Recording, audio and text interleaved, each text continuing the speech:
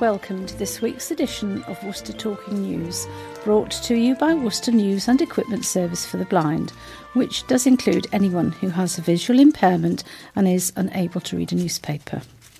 We have the permission of the Worcester News, and we're recording on Thursday the 23rd of May, and it has been a fabulous spring day. I'm Elizabeth Hill, and this week's team comprises Judith Docherty, Janet Goodwin and Sally Rowe. Our engineer is Duncan Wynne, and John Plush is around there hovering somewhere.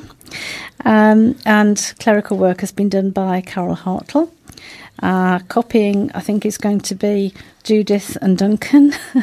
And we also thank the music by Sheila Joins and our thought for the day from Keir Aldis. May I extend a very warm welcome to any new listeners. We hope you enjoy our offering. You will hear some emergency telephone numbers, what's on in the local theatres. The obituaries will leave until after the end music. We'll have the thought for the week, see if there's anyone's birthday, and then have the past week's headlines, the sunrise and sunset times. They will be followed by the stories of interest from the past week. The service is quite free to users. It is a registered charity. If, however, anyone wishes to make a voluntary donation, it can be sent to Colin Chance House, Wilds Lane, WYLDS, in Worcester, WR5 1DA. And we do thank anyone who has sent in a donation. We do like to hear from you. Any suggestions for improvement or any complaints, of course. Add a message in your wallet or leave one on the answer phone 01905 767766. But please be aware we're not here every day, so please be patient. Leave a message and we will get back to you. And I'm going to ask Janet now if she would read out the local theatre and useful telephone numbers, please. Our phone number here in Wilds Lane is 01905 767766. Worcester Live is 01905 611 427. Malvern Theatres 01684 892277. Police non-emergency 101. Crime Stoppers 0800 555 111. Worcester Hub 01905 765765. Norbury Theatre 01905 770 154. NHS Direct 111. Out of hours medical assistance, that's 6 p.m. to 8 p.m. 0300 1233 211. The Infirmary Museum 01905 542373. Thank you. I'm going to remind everyone about our extensive library of talking books, fiction, thrillers, romance, to name but a few. And the talking books are available mostly on tape or CD. We can provide a list of books in our library. It can be in large print or a hard copy or on tape. Leave a message on our phone number 01905 767766 or put a note in your wallet if you would like to make yourself available, use that service. Okay, Sally, what's on locally, please? Well, it's half term next week, so in Malvern there's a couple of things on for youngsters, if anybody's got grandchildren or children who may want to go to see something. They've got The Tiger Who Came to Tea on Friday the 31st of May until Sunday the 2nd of June. And that's 1:30 on Friday, and then Saturday and Sunday it's 11 a.m. and 2 p.m. And then following on from that, also at Malvern Theatre, is Zog. And Zog is coming on Wednesday the 5th at 4:30, Thursday the 6th at 10:30 and 1:30.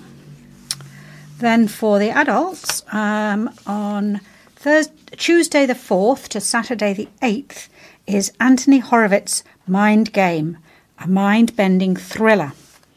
And that's on in the evenings at 7:30, and Wednesday and Saturday matinees at 2:30. Then there's some a live streaming from Stratford on Wednesday the 5th of June at 7 o'clock, The Taming of the Shrew.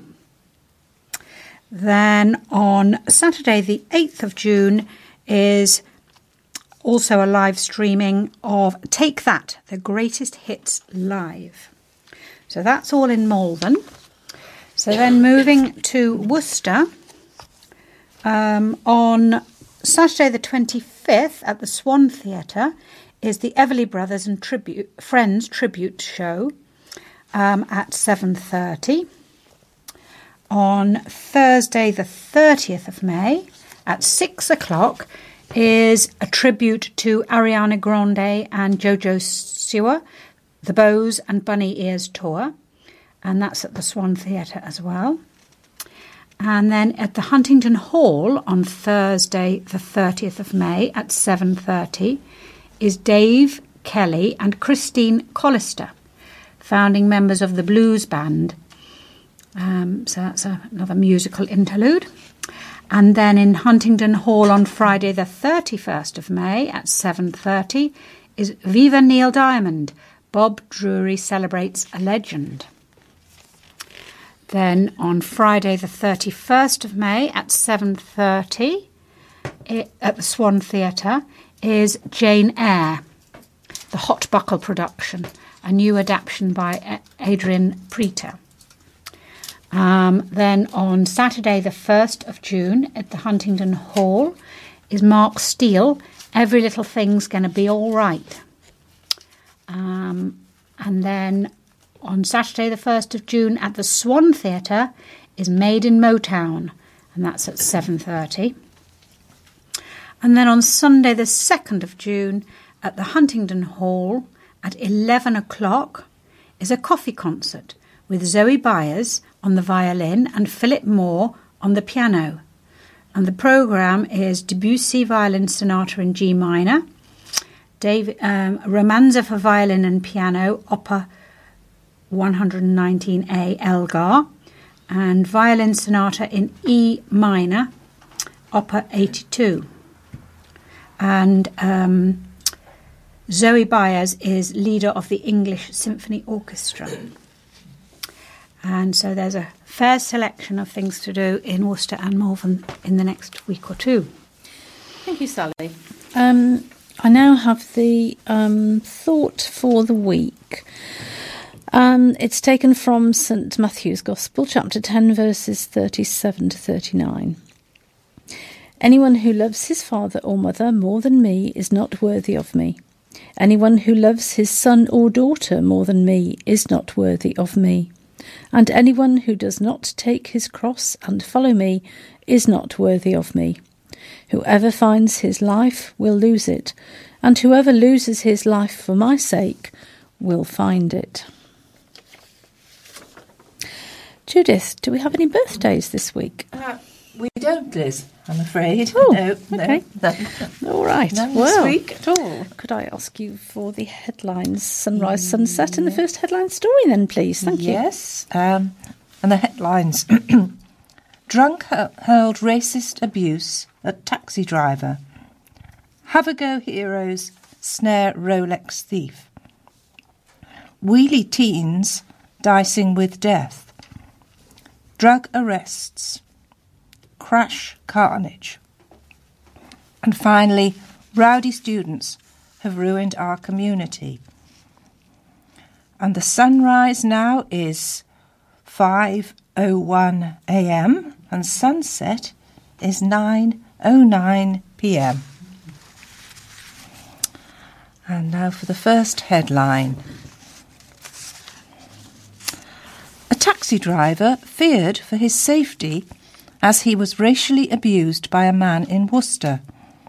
Nasir Mahmood was driving his taxi just after midnight on April the 18th when he picked up Jack Payne from Barker Street. Payne, who was under the influence of alcohol, began using racially abusive language towards Mr. Mahmood. Mr. Mahmood then ordered Payne to get out of his cab, saying he would not take him any further while the abuse continued. The row continued as Payne, 22, of Rodborough Drive, continued to hurl racial abuse at Mr. Mahmood, and magistrates in Worcester heard how he allegedly tried to get into the front seat of the taxi to confront him. Fearing for his safety, Mr. Mahmood dialed 999 and several police officers were sent to the scene. At the trial at Worcester Magistrates Court on May the 16th, where Payne appeared charged with one count of racially or religiously aggravated harassment, prosecutor Shafqat Reyes said, "The altercation continued as the defendant tried to jump into the front seat of the car and got physical while still using the racial language. When the police arrived, he said it again. This is a hate crime." Payne was in danger of being sent to prison due to the racial nature of the offence, but the court heard how the circumstances of his personal life meant he was in a very stressful state on the night when the incident happened. Representing Payne, Belinda Aris said, "My client has a fairly complicated and stressful private life with his own issues he is seeking support for. He has to be a carer for other family members and has a 15-month-old son, as well as a recent family bereavement. The way he deals with these things is by drinking, which he accepts is not the right way to deal with issues. He is extremely remorseful and wants more help. He has an unenviable record of public order offences, but he is trying to get more support from Swanswell. Magistrates decided to order Payne to pay Mr. Mahmood £100 for the emotional distress he suffered, as well as ordering him to carry out 100 hours unpaid work in the community as part of a 12-month community order. Because of long-standing fines from previous convictions amounting to over £2,000, the court did not order Payne to pay a victim surcharge or court costs.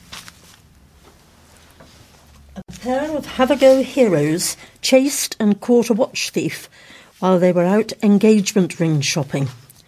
Tom Workman and his best man, Conor O'Malley, were at Fraser Hart Jewellers in the city centre when a teenager stole a £14,500 Rolex watch and ran off down the high street. The two friends pursued the young shoplifter before Mr. Workman was able to rugby tackle him, and then they pinned him down while the police arrived to make the arrest. "We weren't scared, the adrenaline was going," said Mr. Workman, 27. "I didn't even know whether he had anything. It was just someone shouted, 'Stop him,' and we chased him down." The hopeful groom-to-be said his partner, Rosie Black, has no idea about his heroics or that he plans to propose in a month's time. "When I saw her at home, I couldn't tell her," he told the Worcester News. "I just had to say it had been a normal, boring day at work."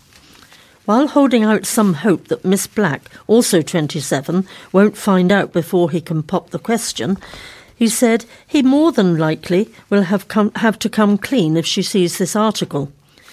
Mr. Workman and Mr. O'Malley had been to a few jewellery stores before arriving at Fraser Hart in the High Street, also a registered Rolex dealer, at about 3:30 p.m.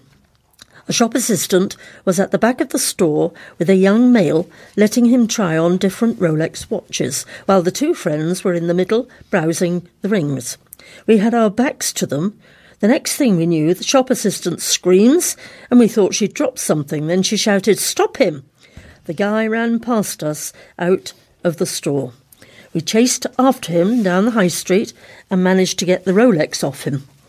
Mr. Workman said the thief was very slow in his getaway and they only had to chase him about 50 metres, and then he was pinned down. He kept apologising and asked us to let him go. Mr. Workman said the Fraser Half staff locked down the store during the incident, while security from other nearby stores came out to give a hand and capture footage on their body cams. The jewellery store has promised a discounted engagement ring, and he hopes to get the CCTV footage to play during his wedding speech. The couple from Evesham have been dating for around 2 years, but first met at school when they were both 13. A spokesman for West Mercia Police said a Rolex watch was recovered from a male at 3:45pm. Police were called after a suspicious male was stopped outside the store. He was arrested for shoplifting. Fraser Hart did not provide a comment before the news went to press. Someone could be killed if teenagers pulling wheelies on bikes in the city centre are not stopped. Worcester News readers have highlighted several incidents of teens recklessly doing wheelies near pedestrians and cars in the last few weeks. Paul Geraghty from Worcester said teenagers riding their bikes and doing wheelies in the middle of the road is a growing issue in the city, adding, "I'd say over the last 2 or 3 months, more teens are doing these wheelies on the road. I can't believe their total lack of respect for their own lives. They're being so stupid and endangering theirs and other lives." Mr. Geraghty claims he saw at rush hour 5 teenagers doing wheelies on their bikes in Foregate Street towards oncoming traffic, which caused drivers to swerve out of the way.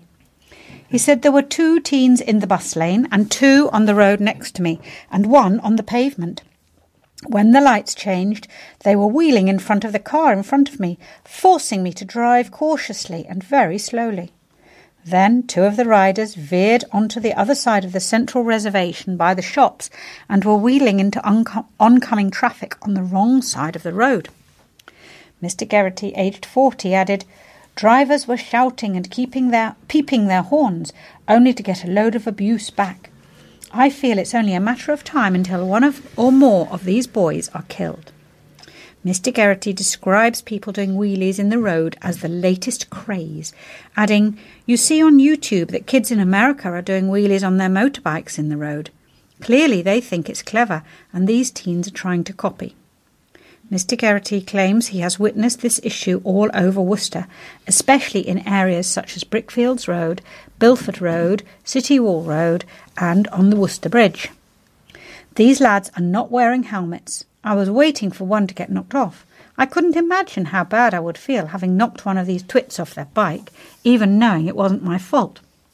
I think this needs to be brought to the public's attention as it's happening all over Worcester. These teenagers need to be educated and taught some respect. I have no problem against cyclists at all, as I am one, but consideration needs to be given to other road and pavement users." Mr. Geraghty has not reported the issue, which happened on May the 10th, to the police. Councillor Richard Udall said these teenagers should be very careful and aware of their surroundings when on their own bikes. If they would like to do wheelies, it should be away from the road and in a quiet area. Reader James Tawndry claims he often spots teen cyclists up and down Foregate Street in the bus lane continually. Mr. Tawndry from Worcester added, "It's pretty stupid, very unsafe and distracting to drivers. Kids out doing wheelies isn't an issue, but these are teenagers doing it in dangerous places or menacing others around them." A couple of weeks back, they were congregating around a much older person, maybe in his mid-20s, who also had a bike and was egging them on. They were throwing those bangers or whatever they're called at people, including me. After a while, it got rather intimidating, so I decided to move on quickly. Sophie King said she has seen 2 teenage boys riding along Gregory's Bank in Worcester, adding, "They were swerving out when I was trying to pass them by. I had to go so wide, I'm glad a car wasn't coming the other way." Patrick Tinton said, "One of them nearly knocked an old lady over last weekend.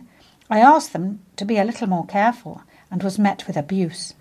I thought the High Street was a pedestrian zone." West Mercia Police said, "We are aware of issues in and around Worcester city centre with young persons pulling wheelies on bikes. When seen, we try to stop and educate the persons on this behaviour and the dangers involved. Persons repeating this behaviour will be reported to our antisocial behaviour department and dealt with accordingly. We do not receive a lot of calls in regard to this, but we do encourage members of the public to call any antisocial behaviour to report on our non-emergency number 101. 7 arrests have been made during a week of police raids by a team who are targeting drug dealers. The South Worcester Proactive CID team are targeting county lines drug dealers, where criminal gangs set up a drug dealing operation in the county from other cities. Last week, officers arrested 7 people, all of who were released under investigation, recovered more than £1,600 in cash and seized 10 mobile phones. The previous week, there were 6 arrests to do with county lines, where 4 have been charged and will go to court in June. The arrests were made as part of Operation Protect, an initiative to target serious and organised crime in West Mercia. The aim of the initiative is to cut the supply of Class A drugs into smaller cities like Worcester from major cities such as Birmingham. Detective Sergeant Luke Paps, who is head of the team, said he believed there has been a reduction in violent crime in Worcester as a result of targeting drug dealers locally and branching out. DS Paps said, "Our aim is to make Worcester a less desirable place for someone to supply drugs. We want to continue to make it a safe place. We are moving weapons off the streets, which include acid, ammonia, knives and CS spray, all of which have been brought into Worcester through people supplying drugs." He added, "We have got more significant prison sentences for people. We will work with everyone and anyone necessary to achieve that aim of making Worcester a safe place and make it a difficult place for dealers to supply. What we do is make sure it is not all about the arrests, but it's about people getting convicted and getting decent sentences. We then put measures in place to restrict them from coming back to Worcester." Officers have made almost 40 arrests this year and recovered numerous weapons, including a CS spray and 7 knives, which include Stanley and lock knives. The South Worcester Proactive CID team was formed in 2016 and consists of a sergeant and 8 detectives. Officers choose their own investigations and work alongside the local policing priority team, where colleagues across South Worcester assist with arrest and searches, all the way through to court. DS Paps says the team do not restrict themselves to Worcester. Instead, the officers go to the root of the problem, adding, "We have had investigations that have spread across into Essex and metropolitan forces.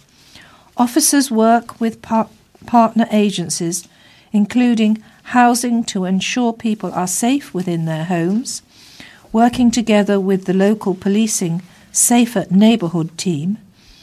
11 vulnerable addresses were visited last week. DS Paps team uses warrants to visit addresses, and if an individual is found to be vulnerable, they put safeguarding measures in place. It is all about community safety and making people feel safe in their homes," he said. Another initiative was launched in 2017 called Operation Blade, which saw a reduction in violent crime in South Worcester by 25% over 15 months. A woman was left covered in blood after a 7-car crash which saw one car flipped onto its roof and another land in a front garden. The crash happened in a residential street in the early hours of the morning after 2 men were driving dangerously, say residents. They reported hearing a loud screech before the smash, which also significantly damaged 5 parked cars in Linden Road, Tolladine. A woman who was a passenger in one of the cars suffered relatively minor injuries and was taken to Worcestershire Royal Hospital. Andrew Pugh, whose parked Ford Fiesta ST line was smashed in the crash, and he said, "I came out and there was a car which looked like it was going to burst into flames. The car was upside down on its roof, and a woman was standing next to it covered in blood. The car was making a horrible noise. I thought it was going to blow. The crash was bad. They're lucky to be alive. I'm just glad nobody was seriously hurt. Imagine if this had happened during the day. I'm shocked that no one was killed." Mr. Pugh, 50, claims his girlfriend saw a man chasing another man up the road while holding a golf club, adding, "It was like he wanted to kill him." He added, "The drivers must have been going too fast to have caused all this. There are skid marks across the road. My car was up the street and it still managed to get smashed. One of the drivers hit a bin. There was rubbish scattered all over the road. The neighbours were all out cleaning up the rubbish this morning. There is glass everywhere. It keeps getting stuck in my shoe." People living in the road say they believe the men may have been driving recklessly in the road prior to the crash at around 2:36 a.m. on Tuesday, May the 21st. A resident who didn't want to be named said she heard the car's crash, adding, "It was the most horrible noise. I cannot get it out of my head. I heard a girl shouting for help. I haven't slept all night. I'm knackered." Chris Kilcoyne Chapman, aged 29, said he was so distressed by the crash he had to take a day off work. He added, "I'm really shocked. I can't believe someone was that irresponsible. A car almost went through my neighbour's front window opposite. It could have got a lot worse if it was a few hours later and people were up and about." Sam Kilcoyne Chapman, aged 27, said, "Had this crash been worse, a car parked on a driveway could have gone through someone's living room window. My neighbours now don't have a car between them, as both of theirs have been written off. The paramedics and fire crew were amazing and dealt with everything as best they could." She added, "I don't understand why the police are appealing for witnesses when we all gave our statements to them. They should have taken the men in for dangerous driving and questioned them." West Mercia Police said, "At approximately 2:40 a.m, we received multiple reports from the public that there had been a serious RTC on Linden Road, Worcester, in which a number of vehicles were involved. Upon our arrival, it was evident that there had been an incident between two cars, which had resulted in a number of other parked cars also being struck. Our inquiries are ongoing. Police are appealing for witnesses to come forward in relation to this incident by calling 101, quoting incident number 0041S 210519. A neighbourhood has been destroyed by antisocial students whose bad language and noisy parties have driven families away and caused house prices to plummet, said a father of one. Adam Newell moved into his home in Hawkwood Crescent, St John's, 3 years ago, and says he has seen neighbours either side of him move out and his property value sink to virtually worthless. The 47-year-old said it wasn't just the decibels of noise, but also the obscene content of conversations and chants, meaning he can't allow his young child, aged 5, into the garden. He said, "It's impossible to sit in your garden with your family because what we are having to listen to and witness is disgusting." Mr. Newell said he's watched students on a trampoline peeing over my fence and others hanging out of the window with their jeans coming down. Asking them to stop and even taking his daughter round to show them why he is complaining hasn't helped, he said. And he claims in retaliation his car has been scratched and a wiper blade ripped off. Other residents, many with young families, are too scared to speak after having bottles thrown into their gardens, Mr. Newell claims. These landlords need to be making sure that this doesn't happen, or they should lose their licences, he said. Mr. Newell has attempted to sell his house, but believes the student issue has made it impossible and dropped the value to nil. He claims some of the landlords used to live in the properties in question, but due to the disturbances from other student houses, decided to leave and rent them out, adding to the problem. And once one batch of students is replaced with another, the issue remains the same, he said. I'm happy to live here and fight it to the death, he continued. All of these houses in multiple occupation, HMOs, have ruined the community. Everyone knows it's a problem. The council, police say the same. You shouldn't have to live like that. Then I say, what do I do? And they say, I don't know. There are a lot of older people, and these students have ruined the last years of their lives, and nothing has been done. Us homeowners have got to take it back from the HMOs or get the landlords to take control of the situation or lose the income. Mr Newell has turned to City Councillor Chris Mitchell, who has successfully pushed for changes to the process in which complaints against HMOs are made. Councillor Mitchell said the council's complaints process was neither robust, well understood or transparent for anyone.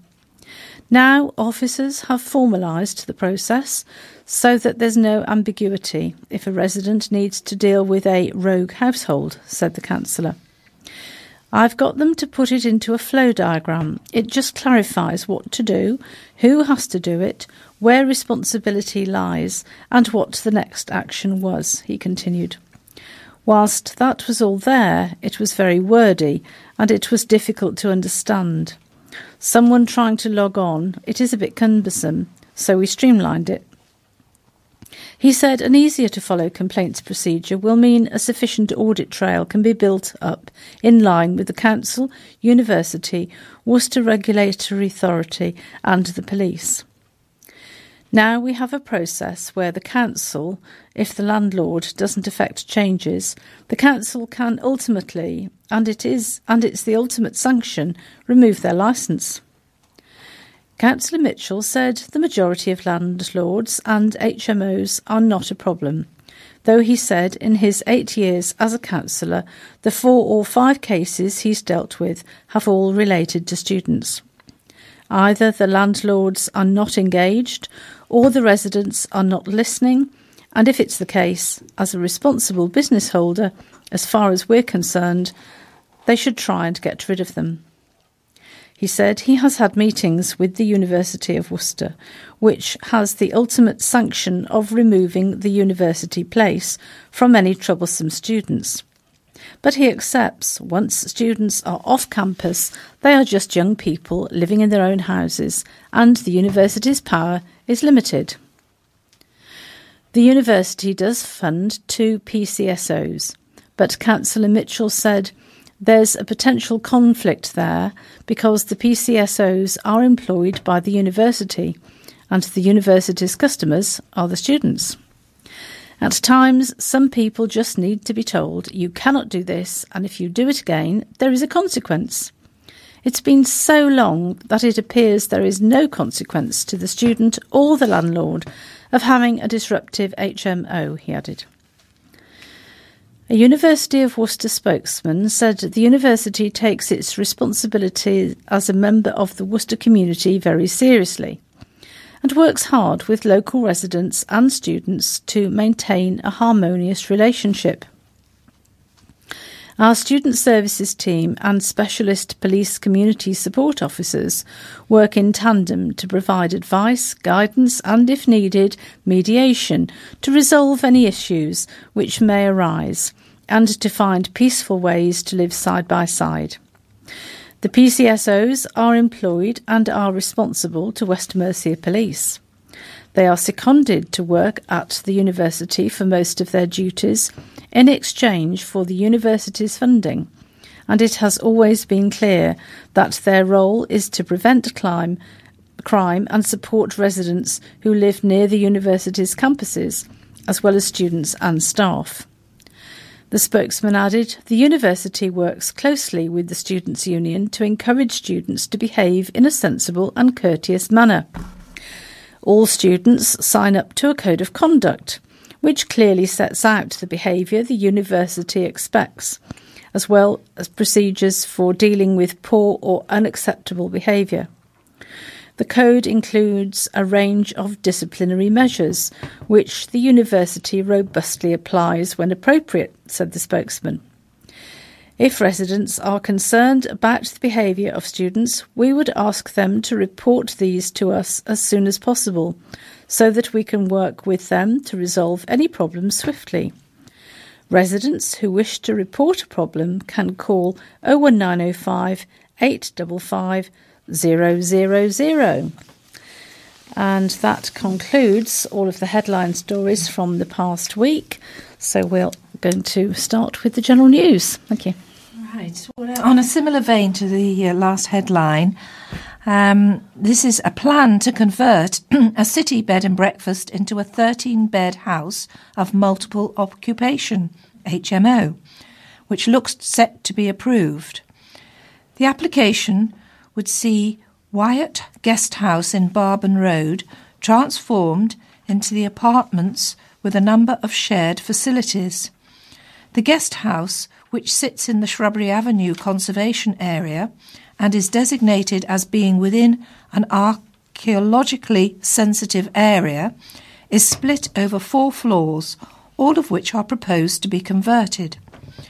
Permission to demolish a conservatory at the back of the 8-bedroom B&B to make way for 2 studio apartments, 3 flats and a townhouse was approved in March 2018. The demolition and extension work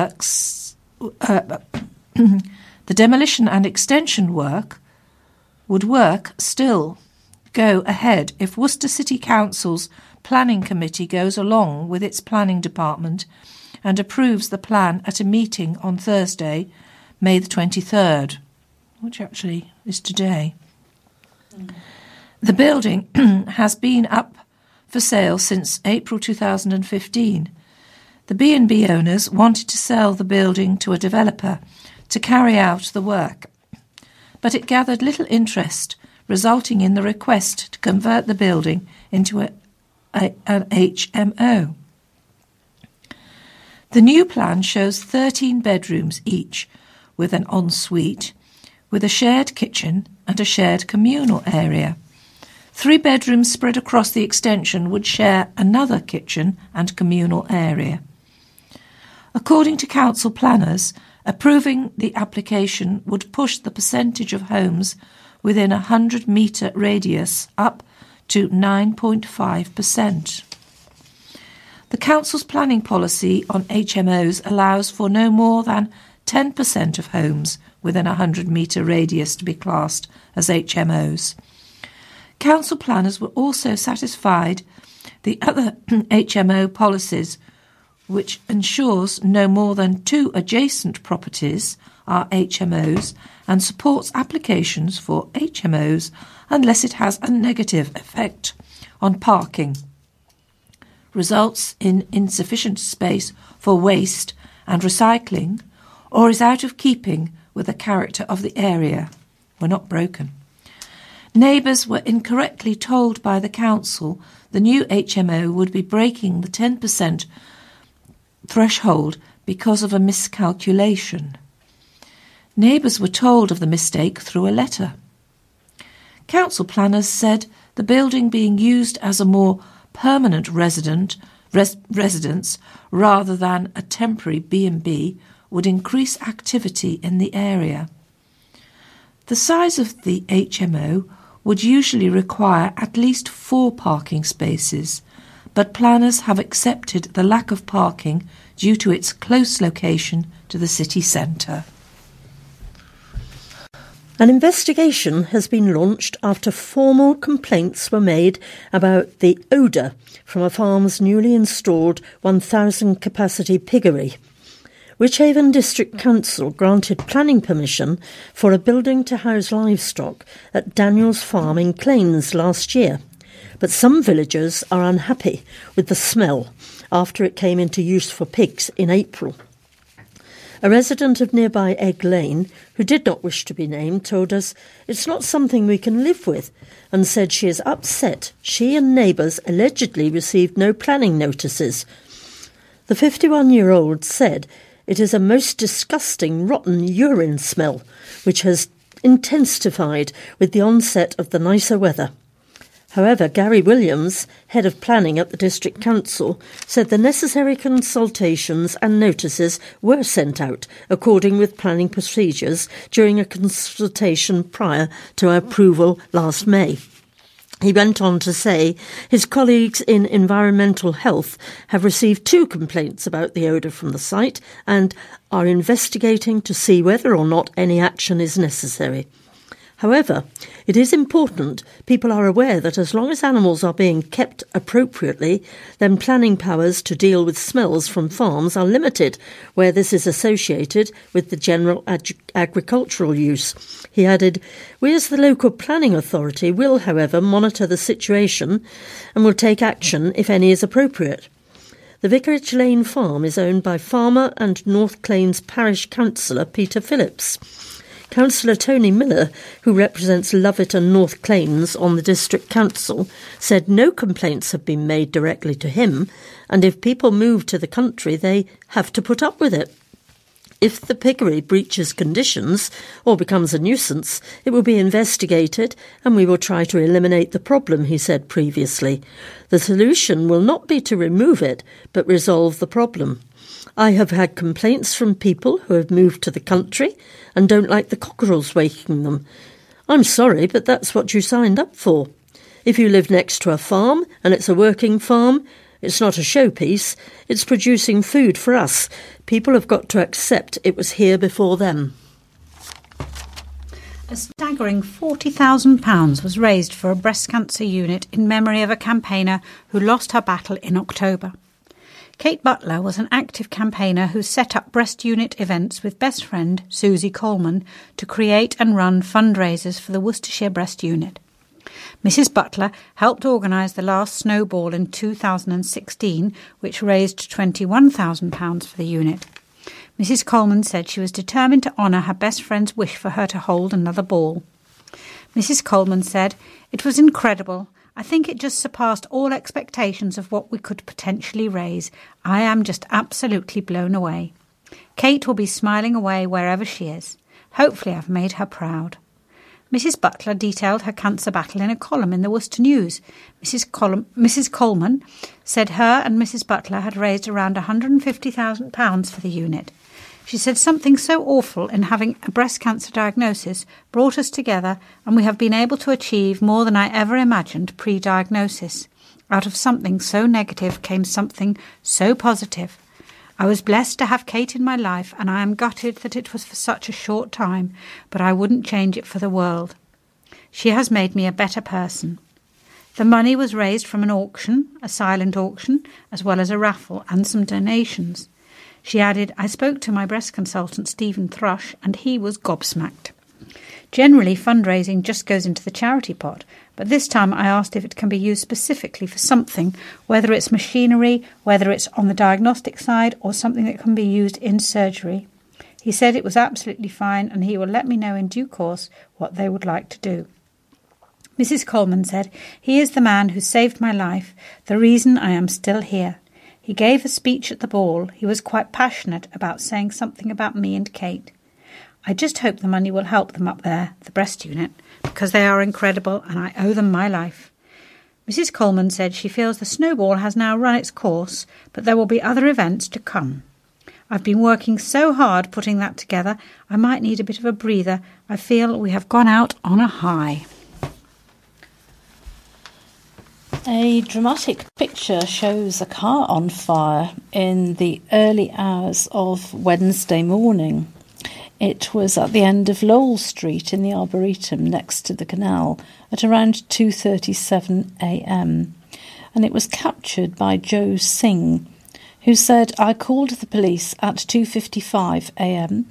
after I heard popping and banging sounds outside my girlfriend's house. I went outside and some neighbours were in the street. One of them had called the fire brigade, who arrived about 10 minutes later. They had to work hard to put out the fire, but succeeded after about 20 minutes. He added, at one point the car parked in front of the one in flames caught fire, but that was quickly dealt with. The owner of that vehicle was obviously alerted as she met a police officer who arrived on duty and asked her to move her vehicle. A spokesman from West Midlands Fire and Rescue Service said firefighters were initially called at 2:37 a.m. One car, understood to be abandoned, was well alight, and the fire was extinguished using one hose reel. There were no casualties. 6 Worcester St John's Cycling Club riders took part in the 3-day Veterans Tour of the Aberlleys Stage Race. This prestigious event attracted quality teams from across the country. In the over 50s category, the top Worcester rider was Vince Page, who got on the podium on stages 2 and 3 to finish well in 8th overall. Richard Rollison made up time on the tough final day to finish 11th, while Richard Graham was 21st. The winner was Russell Harrington from Team Cycle Cymru. In the over 40s, Richard Alcock also turned in a strong performance on the final day to move up into 13th overall. After a promising start in the prologue, Mark Corbett slipped back each day to 26th. They were ably assisted by teammate Adrian Bird in 28th. Dave Griffiths from Clee Cycles won the title. Meanwhile, 18 riders took part in the 20-mile Kinnersley Stoke Time trial organised by Worcester St John's. Simon Garrett, in brackets Echelon, took the win in 44 minutes 29 seconds. Home rider Johnny Bryan was second in 45.16 and Paul Guest third in 45.53.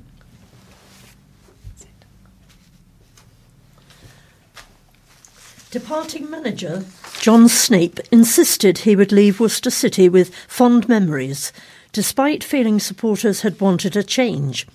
Snape resigned after 2.5 seasons in charge and was named Paul Smith's new assistant at Halesowen Town less than 24 hours later.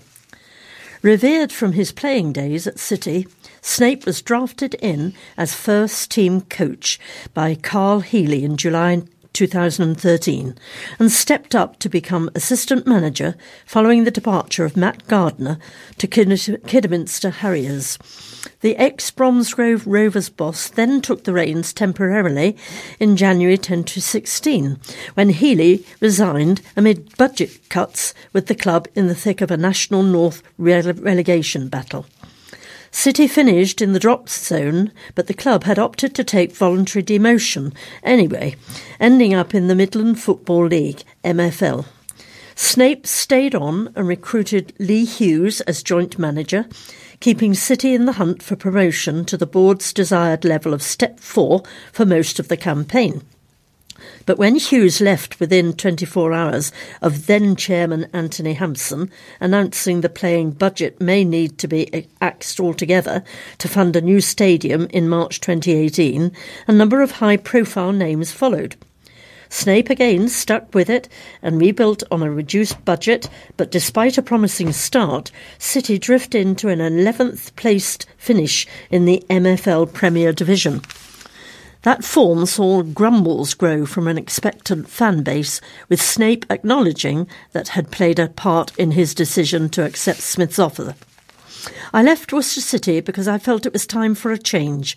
I have been thinking that for a while, with how results went and how the crowd was, said Snape. They wanted a change. Now they have one. I had some excellent support at the club and the past 6 years have been brilliant. I've enjoyed every minute since Carl brought me in. There is a new adventure for me now, but I cannot thank the people who did support me enough. To those that didn't, all I would say is I always wanted the best for the football club, and that was one of the reasons why I left. A new chairman and board has come in over the past year.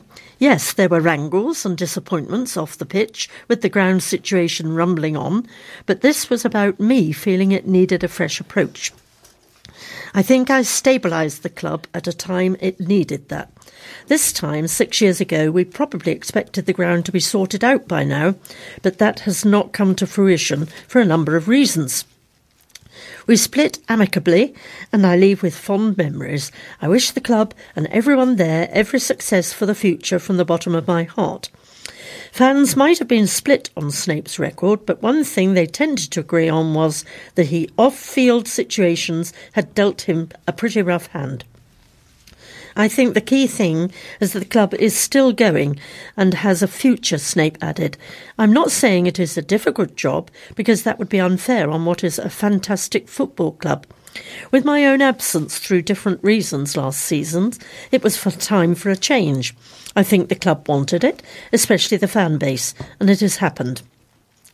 The position we finished in last season was not good enough. There are many reasons and caveats, but I won't hide behind anything, and that was one of the reasons I felt it was time for change. There is a lot of time for the club to get things sorted out. I have no hang-ups about it. My time has been fantastic with the FA Cup runs and working with former teammates Carl and Matt. It is time for a new person at the helm, and I think they have an ideal up-and-coming manager in Ash Vincent. I was looking for a new challenge, and the opportunity to work with Paul Smith at Halesowen, a club close to my heart from my playing days, is a good one. Loyal scrum half Johnny R. described Worcester Warriors' dramatic 31-29 win over Saracens as a fairy tale ending to his 23-year six-ways career. The homegrown star was given a hero's welcome when he ran out in front of Warriors supporters for the last time before playing his part in the last gasp triumph.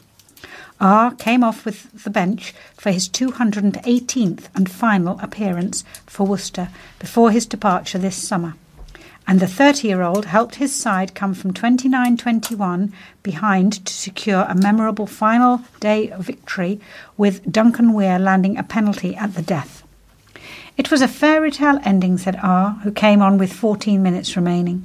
The boys put in one hell of a performance. They never gave up, and we got there in the end with Duncan's kick to win the game, which was great. I wanted to get on as soon as possible, but obviously it was down to the coaches. They picked their moment and it worked out all right.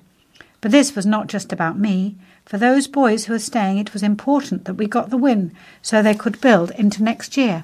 And for all the other boys who are leaving, they have put so much effort in, it meant just as much for them as it did for me. R said it had been a strange final week at the club that he joined as a 7-year-old. But the popular number 9 admitted the success over European champion Sarries was one of his standout moments in a Warriors shirt. It was great to walk out at the start, have that reception from the fans, and then great to come on and play my part in a home victory, R said. That one will stand out. My testimonial game against Gloucester last year is another one. Every time I run out at six-ways, it's brilliant, but to nip over for a try on my testimonial day was really special. It's been a strange week, and I don't think this is going to settle in for a while. I've been here for so long, I'm half expecting to have a bit of a time off and then come back in. But that's not going to be the case. I will enjoy this win, as it's been amazing, and will look forward to the future. Since making his debut in 2007, R has experienced many highs and lows, but was unable to help Warriors finish any higher than 10th in the Gallagher Premiership this season. Worcester ended up in the bottom 3 for the 11th time in 13 seasons, in the top flight, but registered their second highest points tally of 46 this term, just one off their Premiership best. Considering how tight the league has been, it is a great effort to get that amount of points, R added. But ultimately it is still not enough, and it will be down to the boys next year to push for more. There have been some great performances and great results this year. If the boys can come a bit more consistent, then I think they will break into that top half of the table. We've always had that goal. It is not to be again this year, but it'd be great to look back in a few years and see the Worcester boys up there in the mix of the top. A hotel forms part of a new North Stand being proposed for Sixways as Worcester Warriors bid to become a top 5 Premiership club. Life President Cecil Duckworth said co-owners Jason Whittingham and Colin Goldring share the ambitious vision for Warriors which he set out to achieve in 1993. Duckworth revealed proposals were at an advanced planning stage for a new North Stand with a hotel, although a full application has yet to be tabled to Wychavon District Council. Jed McCrory was behind a consortium that bought Warriors in early October, before Whittingham and Goldring were appointed as directors later that month. Speaking to the Worcester News in February, McCrory said he wanted to increase the ground's capacity to 16,500 and had held very positive talks with Wychavon. The pre-planning process is now believed to be underway as the Premiership club aimed to construct a North Stand hotel and conference centre with additional seating, a standing section, hospitality boxes and a fan zone. Duckworth, who resigned from the board to become Life President following the sale of the club, welcomed the expansion plans in his statement published in Saturday's programme for Warriors' match against Saracens.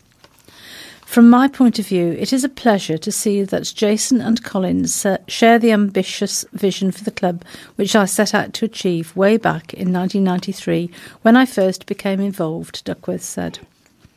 That was to have a strong academy developing the best local players, to have one of the best grounds with the best training facilities in the country, and to be a top 5 Premiership team. Jason and Colin share that vision, and they have spent the season working hard behind the scenes, investing in the playing squad and commercial staff, and improving the facilities at Sixways. Plans are at an advanced stage and a lot of work has already been done on improving the infrastructure of Sixways to make the match day experience more enjoyable for you, our valued supporters. Thanks to Duckworth's investment, Worcester rose through the leagues to become a top-flight rugby club for the first time in 2004.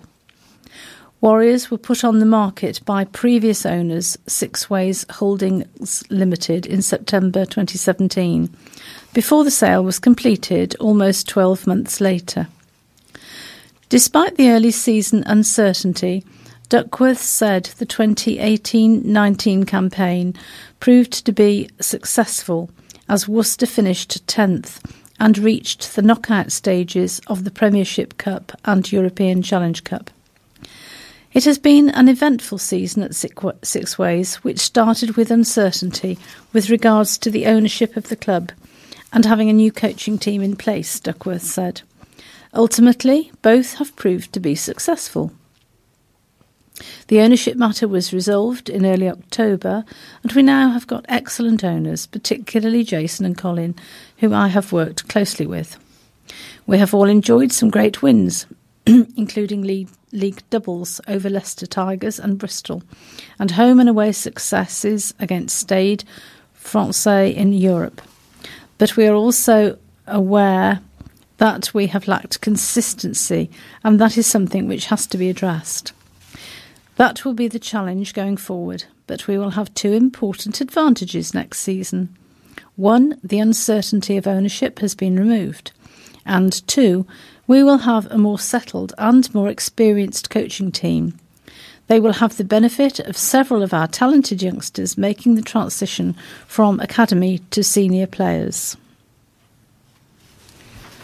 Now, this article is following on from one of the headline stories, Wheelie Teens Dicing with Death.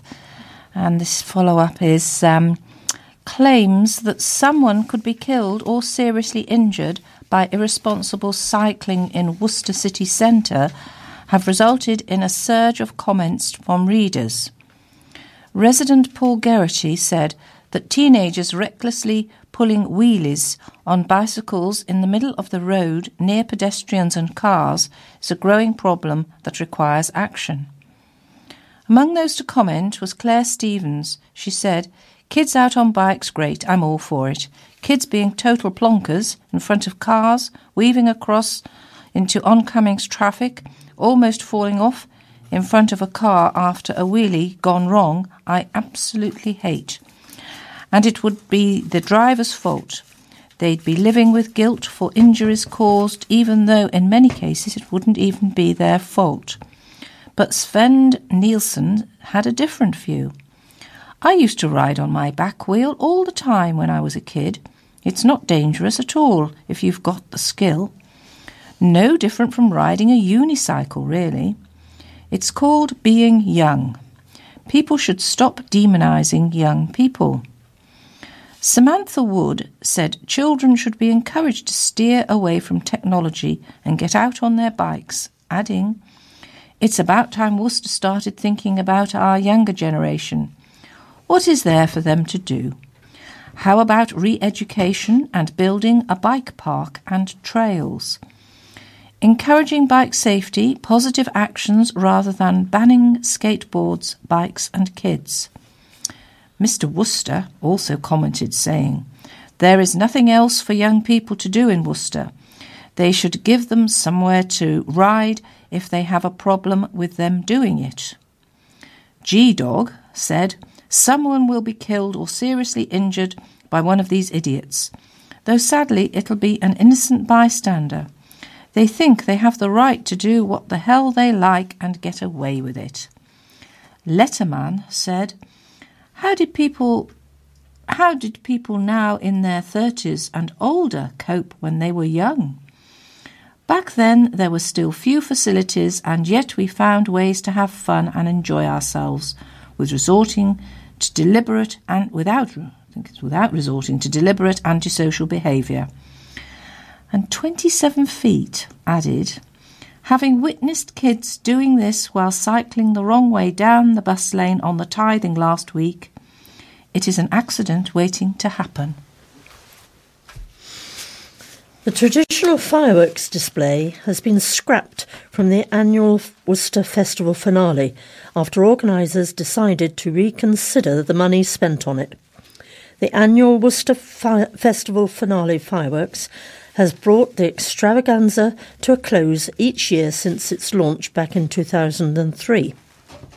However, this year the festival will break with tradition and forego the display, which costs many thousands of pounds, in favour of a whole host of new community events that will take place throughout its duration. Festival director Chris Yeager said, "This has been a big decision for us and one that we have not taken lightly. We believe that this is the right time for a change and that this decision will allow us to move the festival forward in a really positive way. In recent years, we have become increasingly conscious of the need to consider the bigger impact of the fireworks and to weigh up whether the amount of money spent on the display can be justified. We have been listening to the local community and taking on board their concerns regarding the environmental impact of the fireworks. We also understand that for many pet owners and farmers, the fireworks can be an unwelcome source of distress. Many people have also expressed the view that 12 minutes is not long enough to justify such a lot of money simply going up in smoke, and we have come to agree with them. Mr. Yeager also said that the money which would normally be spent on fireworks can instead be spent on different activities. He said there will be more free street theatre, more free workshops, more free events all round, even some free concerts this year. We always want to put on lots of great things for children, for families and for everyone, and the money freed up will enable us to offer more free community events than ever before. Meanwhile, after 24 years at the helm, Mr. Yeager is leaving Worcester Live by mutual agreement to concentrate on other arts projects in Worcestershire, including the Worcester Festival, which he started 17 years ago. A spokesman for Worcester Live said, "Chris has worked tirelessly for the organisation and will be remembered for the annual Swan Theatre pantomime, which he wrote and directed, and for introducing annual productions at the Commandery and the Cathedral. as well as reviving the Swan Theatre and Huntington Hall at a time when the future of neither venue could be guaranteed. Staff at a care home in Worcester say they are thrilled to have been nominated for 2 prestigious National Care Awards. The awards recognise excellence and innovation in UK care home management, operation and delivery. Perry Manor, in Charles Hastings Way, is up for Best Individual Care Home and Best Home for Sporting, Social or Leisure Activities. One of the positives identified is that the home has developed a strong relationship with the Worcester Warriors Rugby Club, with players visiting the home each week to enjoy a variety of activities. Residents also enjoy regular intergenerational activities, with the team developing fortnightly visits from the local nursery, as well as art projects with older children. Catherine Matthews, home manager at Perry Manor, said, "We are thrilled to have been nominated. At Perry Manor, we place great emphasis on individuals to ensure that everything they do or experience is meaningful and life-enhancing for them. Our activity-based approach to care means that residents are welcome to help around the home, and our extensive range of activities and regular outings aim to offer something for everyone. We aim to provide home-from-home care built on respect and understanding of residents' needs and wishes. The passion of our team and the quality of our service shows that the residents are at the heart of everything we do. We have our fingers crossed for a win," she added. Perry Manor opened in 2014 and provides full-time residential, dementia and nursing care, as well as short-term respite care. And in 2018 it was rated outstanding by the CQC. Bike Mad youngsters have been invited to an exciting new event in the heart of Worcester. Cycle Sunday has been created by the city's newest campaign, Forum Bike Worcester, which aims to persuade council chiefs to improve infrastructure to make it easier and safer for people to move around on 2 wheels. The Forum's inaugural event takes place on Sunday, June the 9th at Pitchcroft Racecourse, where youngsters will be able to navigate traffic-free riverside paths with cycle challenges, guided rides and trial racing. The event has been organised by Bike Worcester founder member Paul Sobsishin, councillors Louis Stephen and Matthew Jenkins, and fellow local cyclists Lyndon Bracewell and Danny Brothwell, who aim to identify actions that can be taken to make cycling easier and safer, such as improving cycle paths and filling in hazardous potholes. This is a simple turn-up-and-ride family cycling get-together with the added bonus of skill challenges and games, explained Paul. The event is run by volunteers to encourage more of us to enjoy traffic areas of the city. It is a free event for anyone interested in cycling. We are encouraging people to bring a picnic and visit local cafes. All types of bikes are welcome, including balance bikes, trailer bikes, tandems, tricycles and recumbents, added Paul. Whilst riders are welcome to cycle on their own, ride leaders from Worcester St John's Cycle Club and Women on Wheels will be there to help. Cycle Sunday is taking place during National Bike Week and is registered with Cycling UK as a designated Bike Week event, he added. Bike Worcester hopes to involve councillors from the 3 main political parties, representatives from the City Council and volunteers from Cycle UK, Sustrans, Push Bike and other local cycle clubs. Latest surveys show that cycling locally is increasing at one of the fastest rates in the UK, said Paul.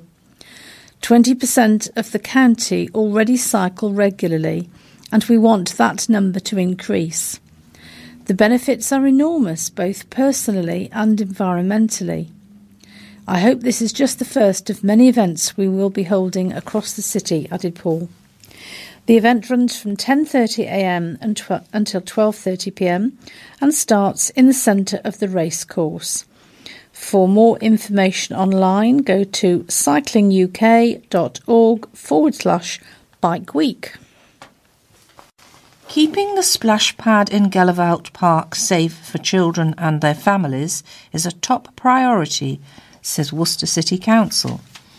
The council came under fire from the public after the splash pad was put out of action due to technical problems on Easter Monday, which was one of the warmest days of the year so far. The council says that overall the splash pad's track record is pretty good. Claire Neville, the council's communications officer, said, "In 2018, the facility was open for over 100 days and had to be closed down only on 2 occasions for a few hours. Councils have no statutory responsibility to provide this type of facility, and a number around the country have closed.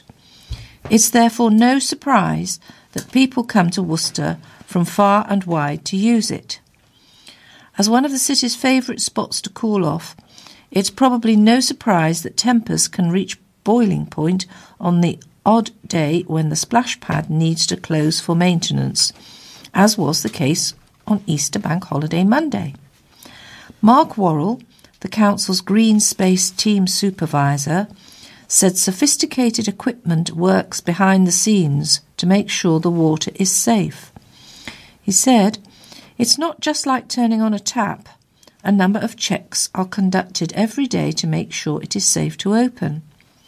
Leaves and detritus are blown from the surface, which is also checked for damage. Then the whole surface is sprayed with a biocide. The water quality is tested 3 times a day to check pH and chlorine levels. Temperature checks are carried out every day too." And he urged the public to follow the rules posted beside the splash pad to ensure that the water supply remains clean and uncontaminated. A group of fledgling businesses could soon see an increase in passing trade after it was revealed underlying issues preventing a walkway being opened have now been resolved. Traders located in the city's old Victorian railway arches have been struggling for footfall, with a set of gates leading from the Hive to the city centre remaining locked. However, a Hive spokesman has told us that changes, including the installation of bollards, lighting and signage, are now close to being realised. The decision to open the gates lies with the University of Worcester Vice-Chancellor and Chief Executive David Green, the Worcester News understands. Earlier this year, it was announced the government had added a substantial £3 million cash boost to an ambitious £4.5 million project to open up the area and create a crucial city gateway, alongside the Arts Council.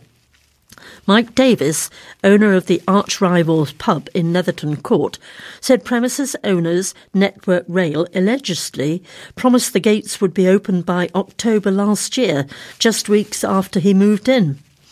A spokesman for the Hive said the hold-up was to make the new pathway safe for pedestrians, adding, "All parties are working together to move this project forward as soon as possible. It is very good that progress is at last being made to improve pedestrian connectivity with the Hive. Together with our partners, we devised a highly imaginative plan which successfully won funding for the Arches project, and are delighted that this long-running issue can now be resolved." The Hive spokesman continued, "The County Council and University both fully support the increased usage of the arches, a project which is set to help create a modern 21st century centre for the creative industries in Worcester. The Hive has allocated funding to open up the route through the site to support the project. They added the project board and council are liaising with a third-party company who owns some of the land adjacent to the Hive in order to enable this new route to be fully utilised. The university spokesman said, "We hope the practical work can be completed as soon as possible." New equipment and a skate park tune-up are just some of the improvements that the City Council plans to make to its play areas during the next year.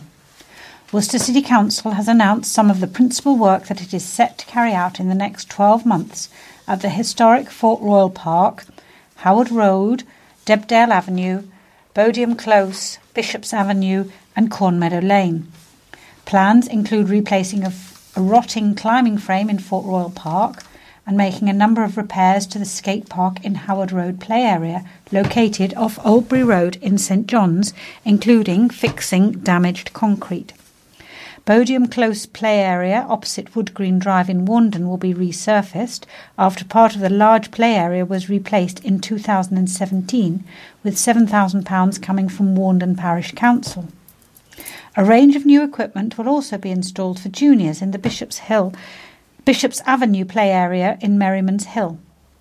Meanwhile, the council and externally appointed inspectors said Debdale Avenue play area in Warndon is in poor condition and in need of substantial attention. As a result, the City Council is due to replace all the equipment and completely resurface the tarmac this year. Worcester City Council regularly inspects its 45 play areas, and improving and maintaining the facilities cost the authority about £113,000 a year. Maintenance and improvements to the city's play areas are part of a 5-year plan put together by the council, inspectors and councillors. The latest plan, compiled in 2017, found the city's play areas are in generally good condition, with 80% showing they should last for at least 8 years and 67% showing they should last for at least the next decade. The planned programme follows work carried out to play areas across the city in the last year. New equipment, fencing and flooring was carried out in March in the Batten Hall Rise play area. New equipment was installed and bark was replaced in Trots Hill Lane East play area. And new equipment was installed and resurfacing work was carried out in Weir Lane play area, and a new rotator was installed alongside resurfacing work in Old Tolladine Road play area last year.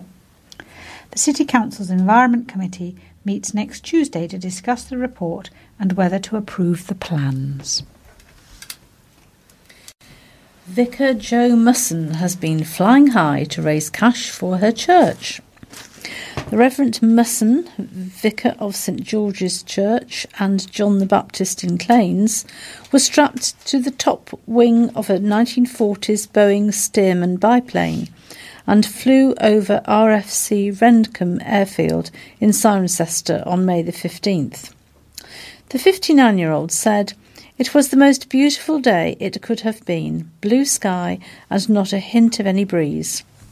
Loads of people from both my churches and also my family and friends came along to Rendcombe to cheer and support me, which was fabulous. The friend who challenged me to do the wing walk in the first place, the Reverend Maureen Dew, was there too, which made it very special. Maureen is undergoing chemo at the moment for non-Hodgkin's lymphoma. She said a prayer for me before I took off, and I didn't feel as terrified as I thought I would, just determined and focused." The plane flew all around the village of Rendcombe for about 10 minutes. It's very picturesque, and people from other houses also waved to me. I believe the plane went up to 1,000 feet and flew at 80 miles an hour. The worst bit was how cold my ears became, and I also found that if I turned my head away from the direction we were flying in, the pressure of the wind stopped me breathing, so I just had to look straight ahead. After I landed and I managed to climb down again, I felt quite sick, so I had to pass on the Prosecco and just have water. Reverend Musson, who is married to Adrian and has 3 daughters and 5 grandchildren, said the donations were still coming in, but they were closing in on her £10,000 target. The sponsorship money raised will be going to the Claines 2020 Vision Project in order to raise funds to make Claines Church more visitor-friendly. And 10% of her sponsorship is also to be given to the cancer charity Bloodwise. There is still time to donate at justgiving.com/fundraising/rev-jo. A number of new smart gull-proof litter bins are set to appear throughout the city centre. Worcester City Council plans to buy 28 bins in total. 22 litter bins and 6 recycling bins, with the preferred option being to install them in 2 phases. If approved by the Council's Environment Committee, the first 16 bins, 10 litter and 6 recycling, would be placed throughout the city centre between Foregate Street and Cathedral Square. The council would then judge how successful the first phase had been before buying and installing the remaining 12 bins.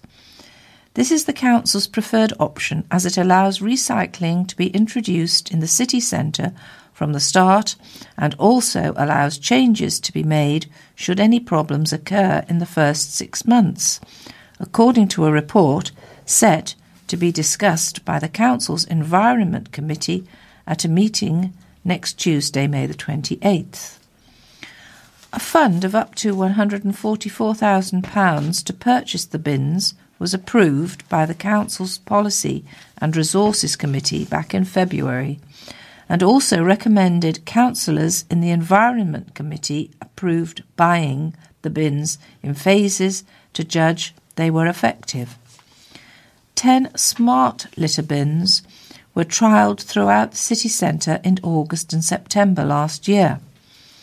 The solar-panelled, gull-proof Big Belly bins were designed to prevent gulls from scavenging food from the bins and compacted litter to allow it to hold 8 times more rubbish and stop overflowing.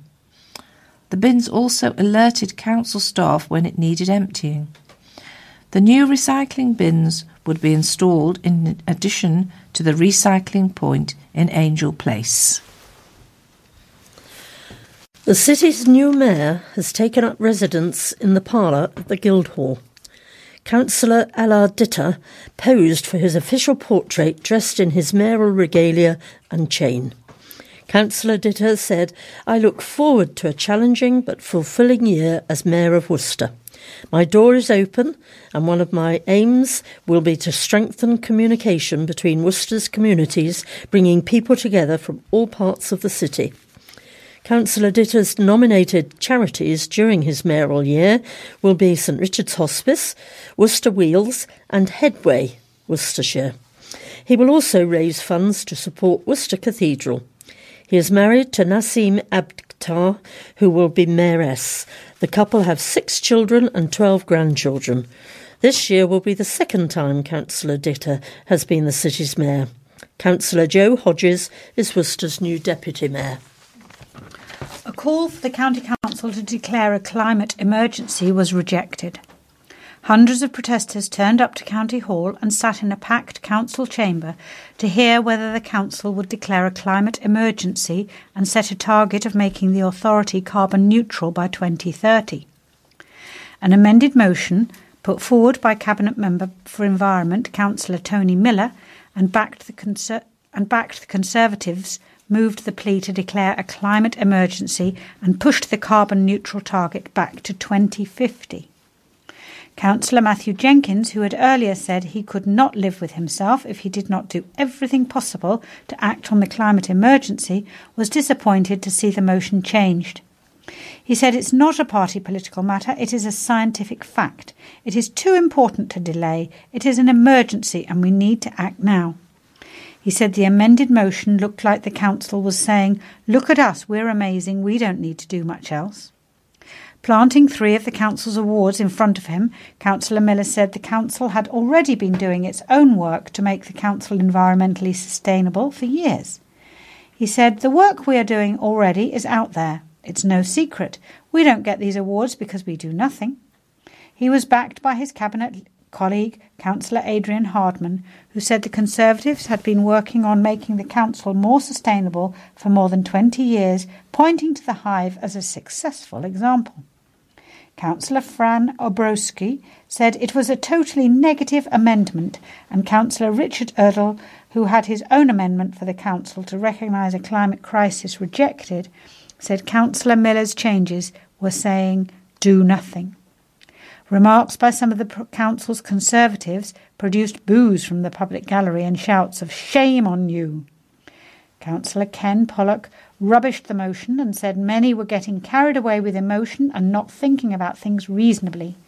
He said it would be unreasonable to think the council could meet any targets by 2030.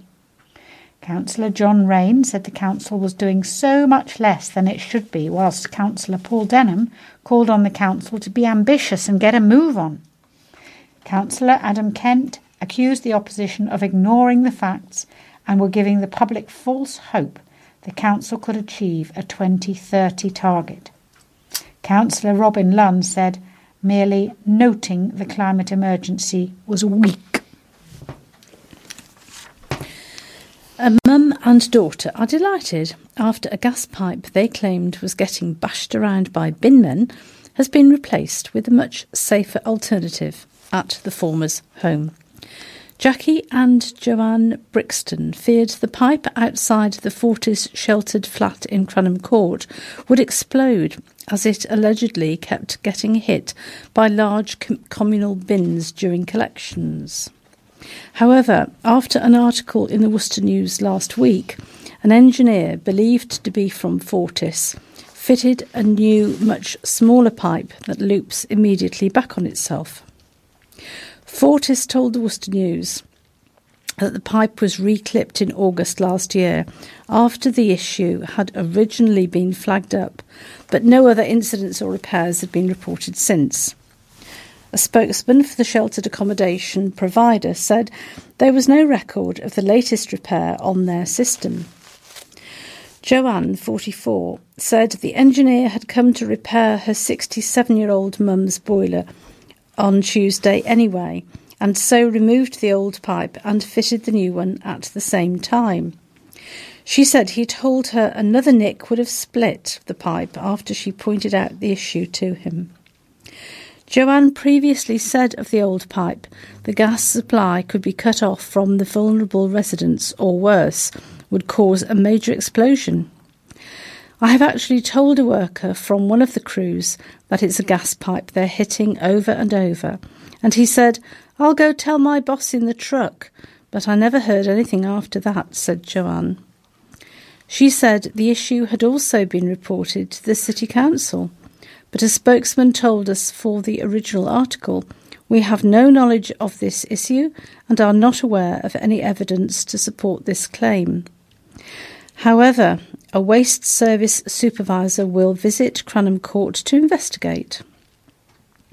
Claire Greensall, Fortis Regional Manager, Communities and Neighbourhoods, West, said previously each home has its own gas central heating system and we wouldn't be able to say if the pipe was ruptured who might be affected. Tributes have been paid to the former principal of what is now the University of Worcester, Dorma Irwin, OBE, who has passed away.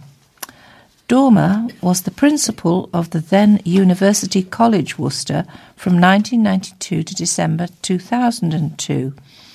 A university spokesman said her time at the college was one of the most positive change and development. In 1997, she led the college to earn taught degree awarding powers and thus secure well-deserved university college status.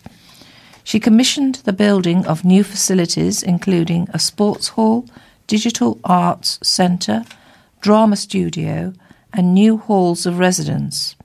She also oversaw the successful integration of the former College of Nursing into the college. Nationally, she chaired the Standing Committee of Principals leading that organisation, now Guild HE, to become nationally noted for its insightful commitment to inclusion and widening participation. She was made an OBE for her services to higher education. Professor David Green, her successor at the university, said, "We were all very sad to learn of the passing of Dorma Irwin. The flags at the university have been flown at half-mast as a symbol of our sorrow at this news. Dorma was very well known throughout higher education and was known at the college for her kindness as well as her devotion to education and inclusion. Her passion for education, student success and the college was both completely clear and powerfully strong.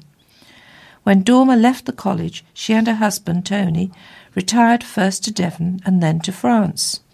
Dick Bryant, a former vice principal of the then college, said, "Many colleagues, including those still currently working at the university, who knew her well from personal contact, will remember Dormer for her inspiration, vision and enthusiasm." Right, and that brings us to the end of the news. I do have a couple of announcements, however. I've been made aware this evening that some people didn't receive their wallets last week. I'm not quite sure whether it was admin error on our part or Royal Mail, but you will receive recordings this week.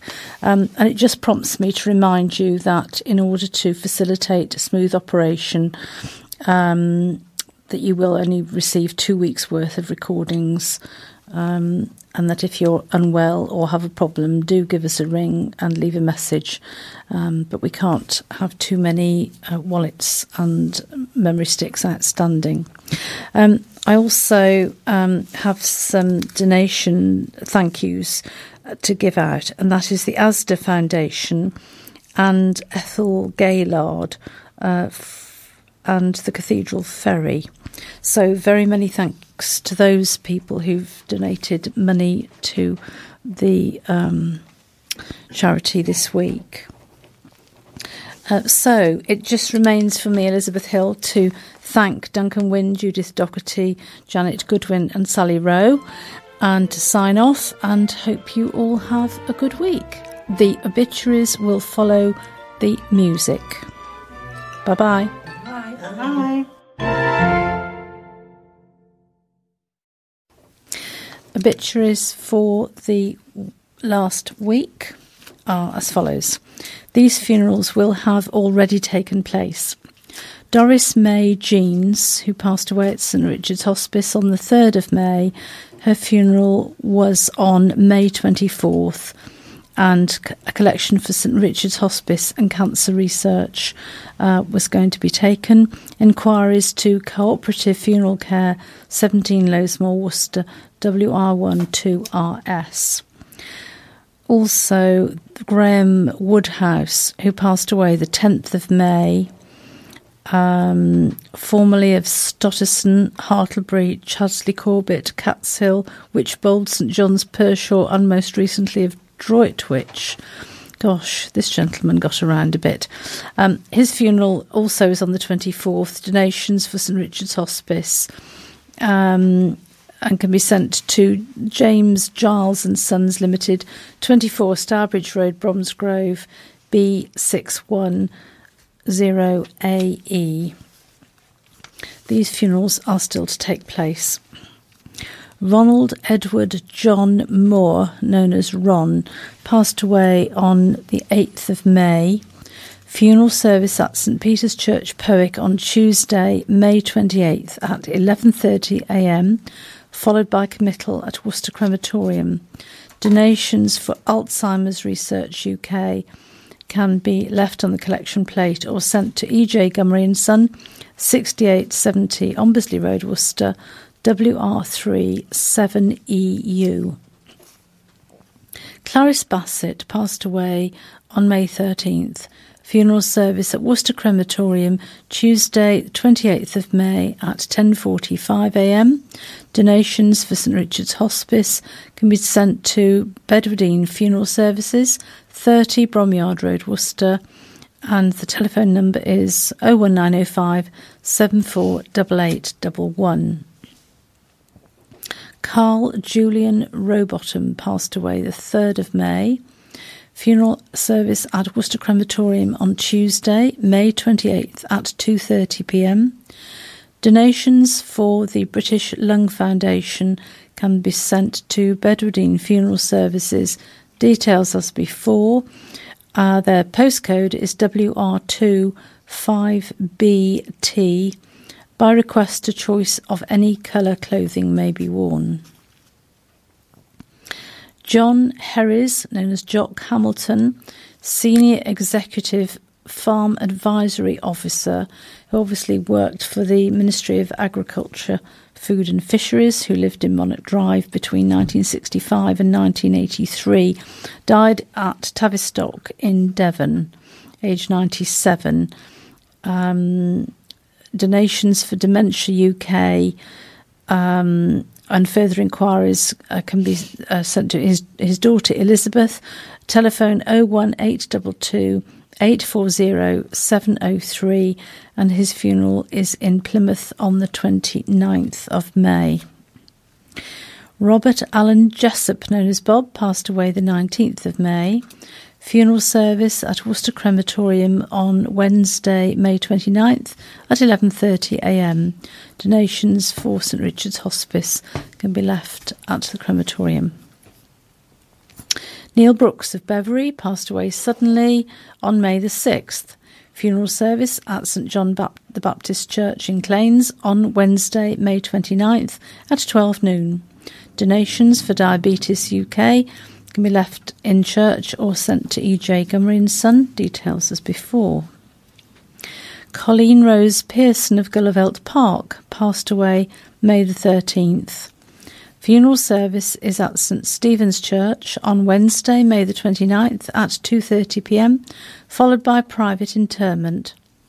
Donations for Blesma may be left on the collection plate at church or sent to E.J. Gummery & Son, details as before. Colourful clothing requested. William Raymond Artsen, known as Bill, passed away the 10th of May. Funeral service at St Paul's Church in Worcester on Wednesday, May 29th at 2 p.m. Donations for St Richard's Hospice can be left at church or sent to Bedwardine Funeral Services. Details as before. Edna Dunn passed away May the 10th. Funeral at Worcester Crematorium May the 30th at 3:15 p.m. Donations to Action Medical Research for Children. No funeral director there. William Nicholas Rowe Harrison, known as Nick, passed away May the 4th. Funeral service at Worcester Crematorium on Friday, the 7th of June at 1:45 p.m. Donations for Midland Air Ambulance and the RNLI. Inquiries to Emma Booston, Funeral Services, 50 High Street, Bromyard, HR7 4AE, and their phone number is 01885 489900. And before that is the funeral of Joan Saunders, who passed away in her sleep May the 4th. Her funeral service is at Worcester Crematorium on Friday, May the 31st at 10:45 a.m. Donations, if desired, for the air ambulance or Acorns Children's Hospice can be sent to Bedwardine Funeral Services or left at the crematorium. And that concludes the announcements for obituaries this week. Our thoughts and prayers go to all of those who have lost loved ones recently.